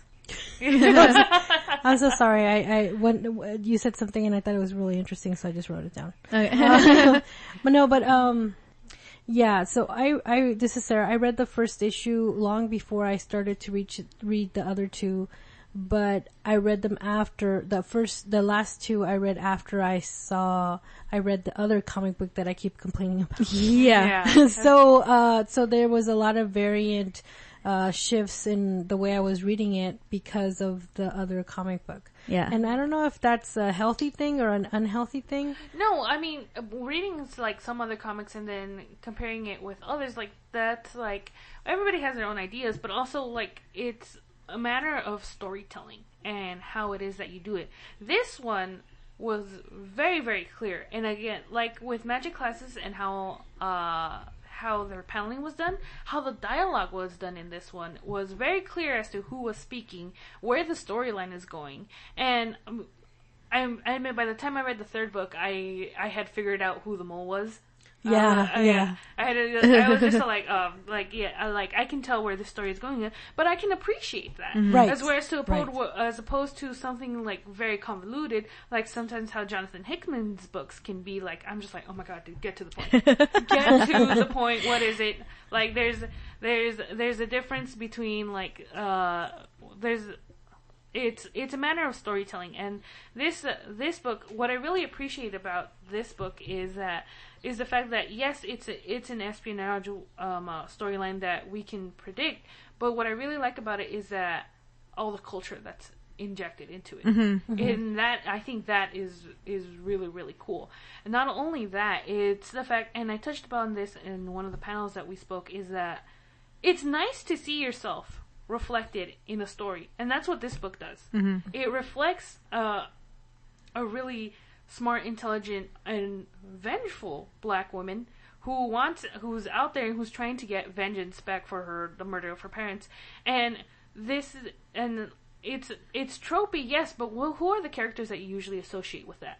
It's white men. And so it's cool to see a black woman in this role as well. And that's why I really appreciate, because the broken English Asian woman is, I admit, very kind of problematic. And I would like to hear what was her thought process behind that. But I enjoy the tropes. I like a good espionage book and film. I was thinking, since Raven went when she was a young girl, I'm just assuming that she would be able to speak Korean.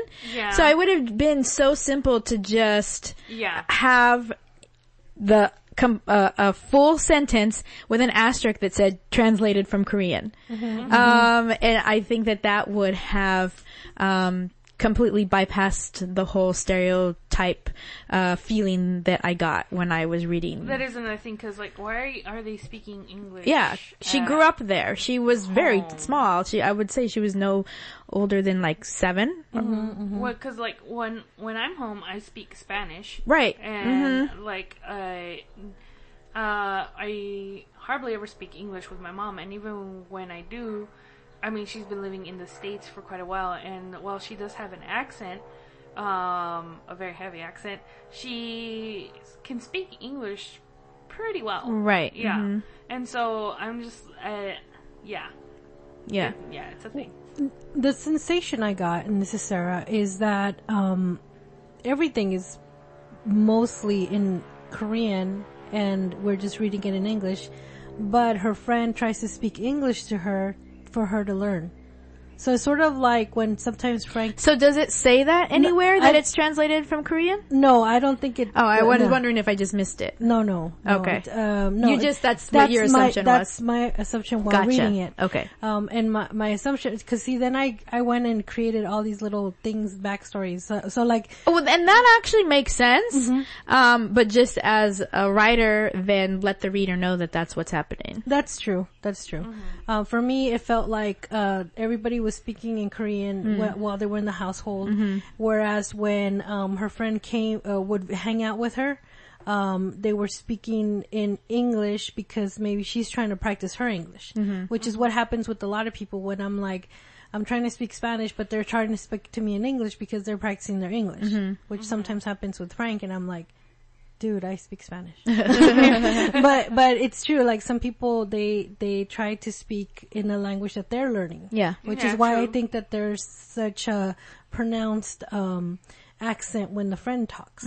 So. Oh, it could be that when the mom is talking to her when she's in the garden, this is kind of giving away some plot points, is that maybe she's speaking to her in the language she thinks she'll be comfortable in. But yeah, it is a matter of clarification too. Yeah. Of where when they were talking inside the house, was it being translated from Korean or was it not? Yeah. Or because the feeling, because then it's an abrupt shift. You're right. Yeah. Because the feeling I got was everybody spoke perfect English except for the 2 women. Okay, got it. And that felt really like stereotypical, like. I totally get that.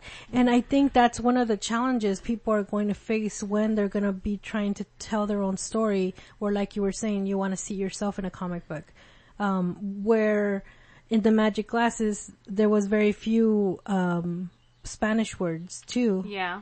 So that's something that there is no formula for just yet, I suppose.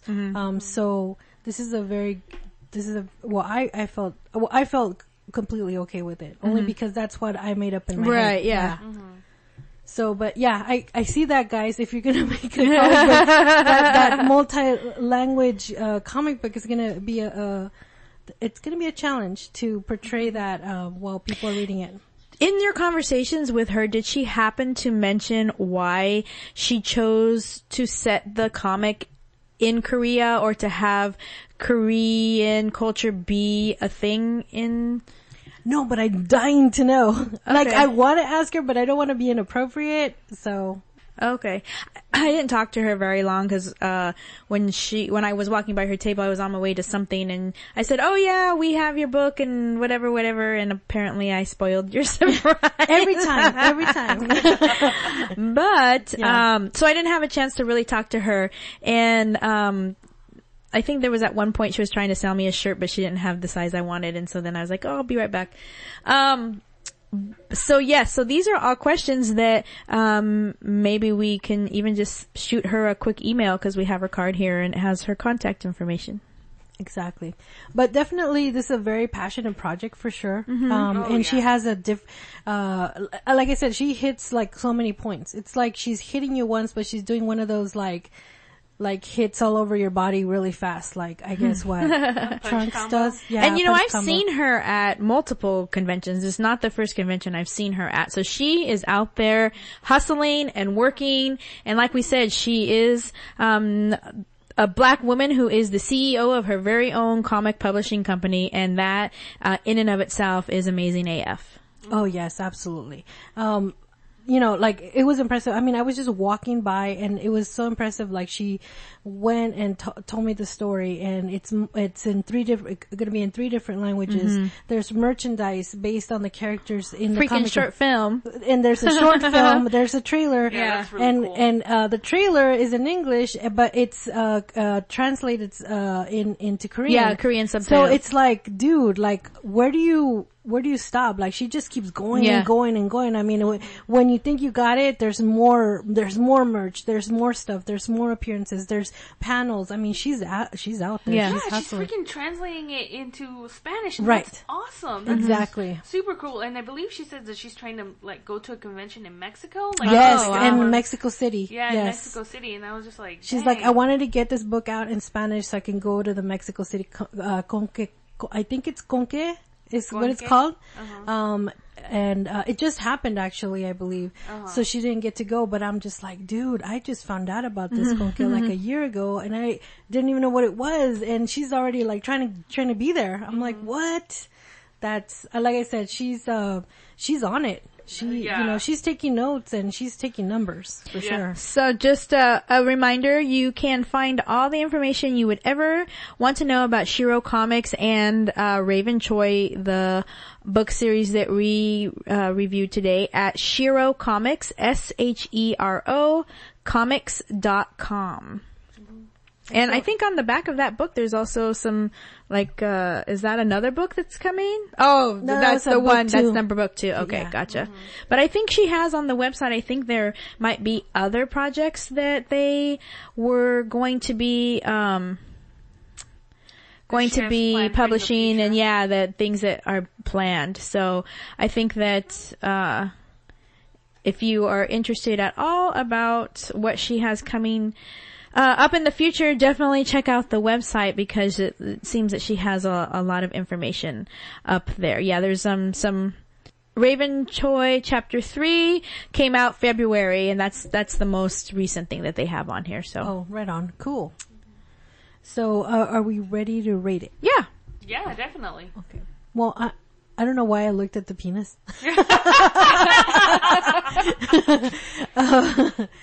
This is Sarah, and I think I'm gonna go with 3 conchas, just because I got the full extent of the story, the way that I think, you know what, I just loved the way my brain handled all the information, so, it's something that I want to know what happens next, although, like you said, we already kind of know who the mole is. But I really want to know how she grows as a character and handling this situation. So I'm going to give it 3 conchas. Okay. This is Kristen, and even from the things that I was saying that I was critiquing or that were problematic for me, like I said in the beginning, I love spy stories, I love espionage stories, and I do love that over these 3 issues, it did at the end get me hooked, that I want to know what happens. And I think at the end of the day, that's what a successful comic should do, is at the end of the issue, you want to keep reading. So I will also give it 3 conchas, because for whatever things that I nitpicked on in the book, the just amazing passion that Chiquita has and the work that she's put into this project, I think garners a 3 conchas rating for sure. Mm-hmm. Now, I'm stuck again. And because I am stuck, I am going to give it 2.5 conchas. Okay. Because as you said, I still want to keep reading this. Mm-hmm. But I feel like this will get the 3 conchas and plus once the series is over. Because it's one of those things where I think will be, like, read better once it's kind of in a graphic novel format. Yeah. Oh yeah, absolutely. Like, once it's in a graphic novel format, it's like how you can continue it is going to be stupendous. And the fact that it's like it's a screenplay, and screenplays themselves have natural pauses and stuff like that. Each book ends like you're trying to catch your breath. And then you're jumping onto another scene, and that's cool. That is very much really cool, and I can't wait to read it. But I think that once it's done, it's going to be amazing. Absolutely. And so for right now, it gets 2.5. And I can't wait till both of you guys are shocked that the person you thought was the mole was not the mole. I mean, by the end of the third book, it's basically confirmed. It's pretty much confirmed, but if there's a surprise in store for me, then I can't wait to be surprised. Yep. Excellent. Yeah. All right. Well, that was our rating, guys.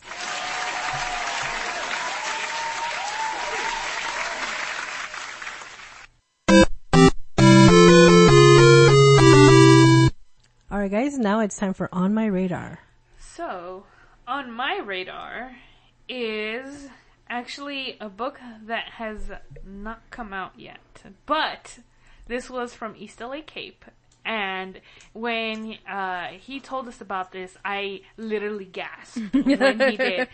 So this comic is called Heroes and Lovers, and it is a telenovela stylized comic. Oh my gosh. Yes. I can't wait. I cannot wait.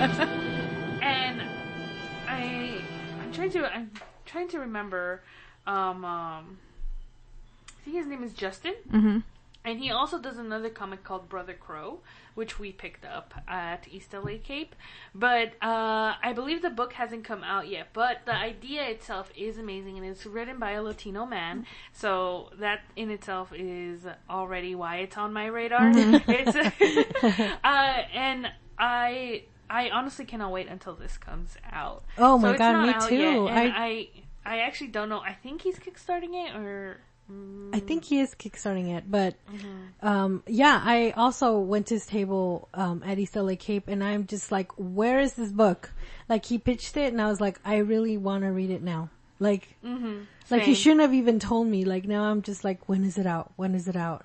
Tell me, please. We need to know, because as soon as it comes out, man, I'm there. I'm there. I'm hooked. We're there. We're so ready. We're so ready for this. I don't even know when it's coming out, and we're ready for this. Definitely. It just says coming soon. What a tease. But yes, that is also on my radar for sure. It sounds very cool. Very, very cool. Okay, so this is Kristen, and what is on my radar is actually some books that will be coming out next week at your local comic shop. I think you may remember when I was talking about, I think it was on my radar many moons ago, when there was a Batman Elmer Fudd crossover. Yes, the Tom King one. Yes, which was really good. I highly recommend it. So good. But there have been since then multiple DC Hanna-Barbera crossovers. Let me, I'm so sorry to interrupt you, but isn't Elmer Fudd and Batman nominated for the Eisner Award? Yes, it is. Yes, for I guess short comic, like one shot. One shot, maybe. Yeah, I don't know what it was nominated for, but yes, I do remember seeing it. It was so good. I really liked it. I loved it so much. And Tom King, I mean, you put Tom King's name on anything and it sounds like hotcakes. Yep. But since then, there has been, there was a Wonder Woman, and who was the crossover with Wonder Woman? I don't remember. Not the recent Young Animals one, was right? it Tasmania? Well, there was a Tasmanian Devil one, but that wasn't Wonder Woman. That was. There's been a Looney Tunes one, which was where the Elmer Fudd one. So Elmer Fudd is Looney Tunes, yeah. There was another one with some other Hanna-Barbera. Wasn't it the there was Martian? Jetsons. Oh yes, the Jetsons. The Martian with Martian Manhunter? No? I thought. Yeah, but that's Looney Tunes. Oh, I see. So the Jetsons is just Hanna-Barbera, isn't it? Well, anyway, it was not a crossover. But anyway, there's been some Hanna-Barbera stuff that has come out over the past year, and there are now going to be some DC crossovers coming out next week that I am all about. Oh my gosh. I remember these cartoons from being a kid. When I was telling Jen about the titles, she just looked at me with a blank stare on her face because she has no idea who these people are. But hold on to your britches, you Gen Xers that are listening, because this is what's coming out on May 30th at your local comic shop.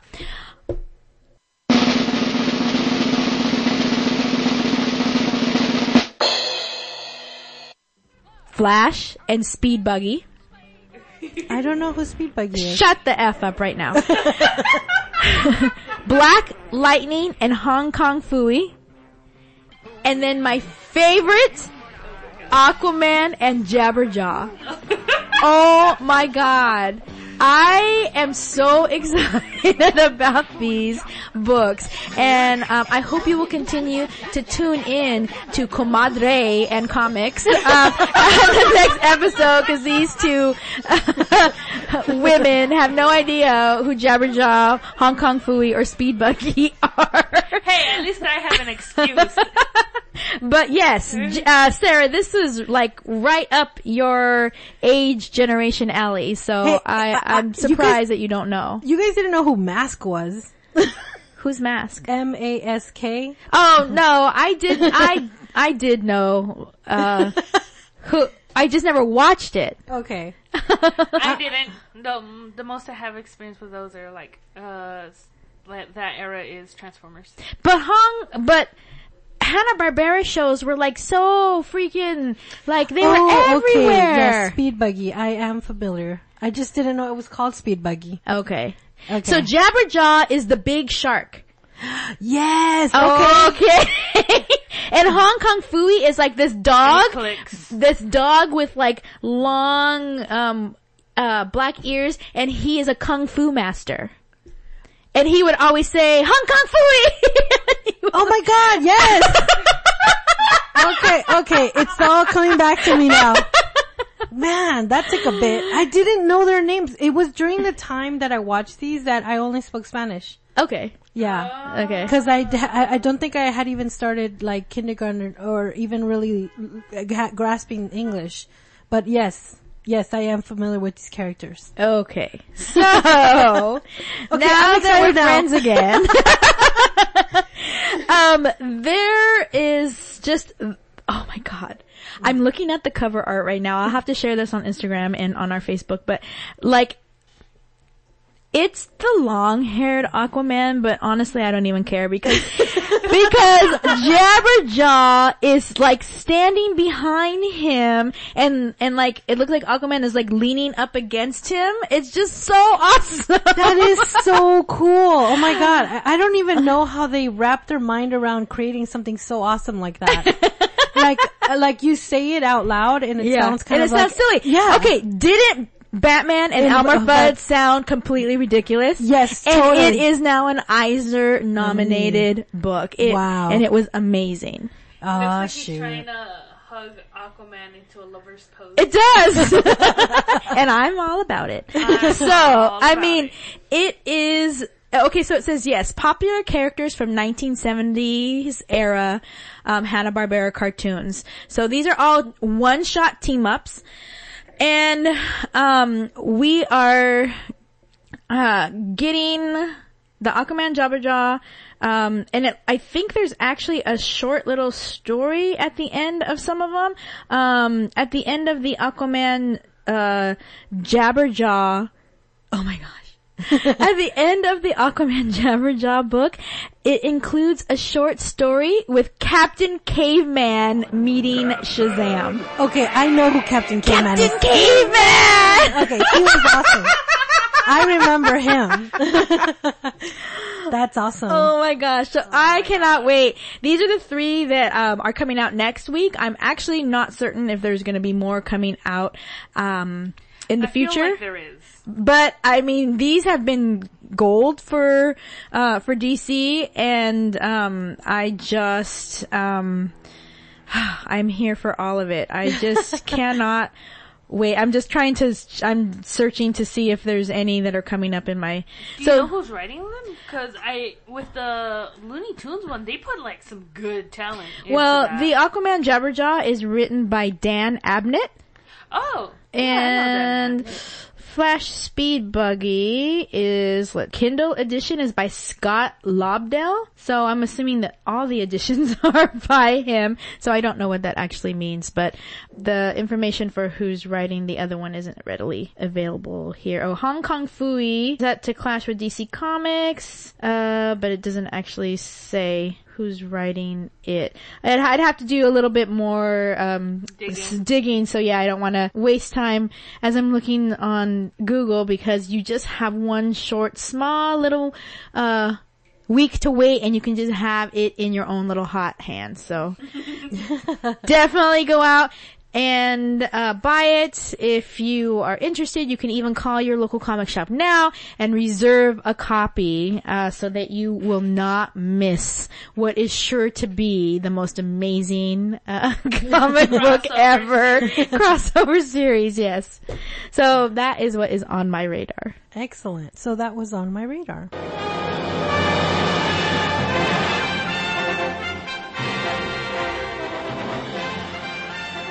I guess that brings us to the end of this episode, guys. Where can they find us? What are we doing? What's going on? So, they can find us at the Tia Chucha event. Yes. Festival Awards. It's June 2nd, which is a Saturday. And it's a little bit later. I think it says that it starts at 2? I believe so, yes. Yeah, 2 to 7, I think it was. So Goes on late. Yeah. So we're looking forward to seeing you guys. Are we gonna have conchas? Are we gonna have conchas? It's first come, first serve, guys. Yeah, we're gonna have conchas, but it's first come, first serve. So, definitely come early if you want conchas. Exactly. We will also have some of the books that we reviewed on previous episodes up for sale. And we will have swag for you guys as well. Yes, we will. So until then, you can always catch us on Instagram at Comadres y Comics. Or on Twitter at Comic Comadres. We're on Facebook, and our email is comadresycomics@gmail.com. I would like to also shout out Naveen. Thank you so much for listening to our podcast. Salutations to you. Anything else, guys? Shout out to the brewery for this amazing tart beer that made Jen recollect the bile in her mouth from her 21st birthday. Dude, next time I bring a weird beer, I'm just gonna record you guys, cause the faces you guys both made, they both drank out of their cup at the same time, and it was like the funniest faces. But definitely shout out to all of the listeners who have come up to us at conventions, at our tables, at the panels that we've done, and also customers who've come into Heidi Ho and said, "Oh my gosh, I listened to your podcast." Thank you so much for A, for listening, but B, for coming up to us and telling us that you listen, because honestly, every time it happens, I'm in complete and utter shock. So thank you so much. Thank you to Armando from Café con Leche.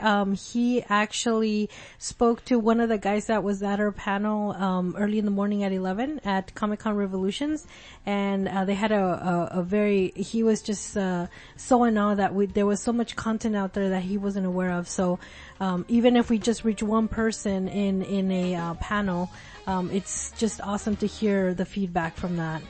Thank you so much for attending the panel, and thank you, Armando, for passing on that information to us. Yes, definitely. That's amazing. At Free Comic Book Day too, somebody said, "Oh, there's somebody who is a fan of yours and said that he has your pin from before, and he has been listening. He didn't even meet you just today. He's been listening for a while." So that was super cool too. Yeah, it's very exciting. So yeah, just come on up to us. And comment online on social media. We are super responsive and always love hearing from you guys. Absolutely. All right, guys, that has been our episode. We are your hosts. I'm Sarah. I'm Kristen. And I'm Jen. Bye, guys. Bye.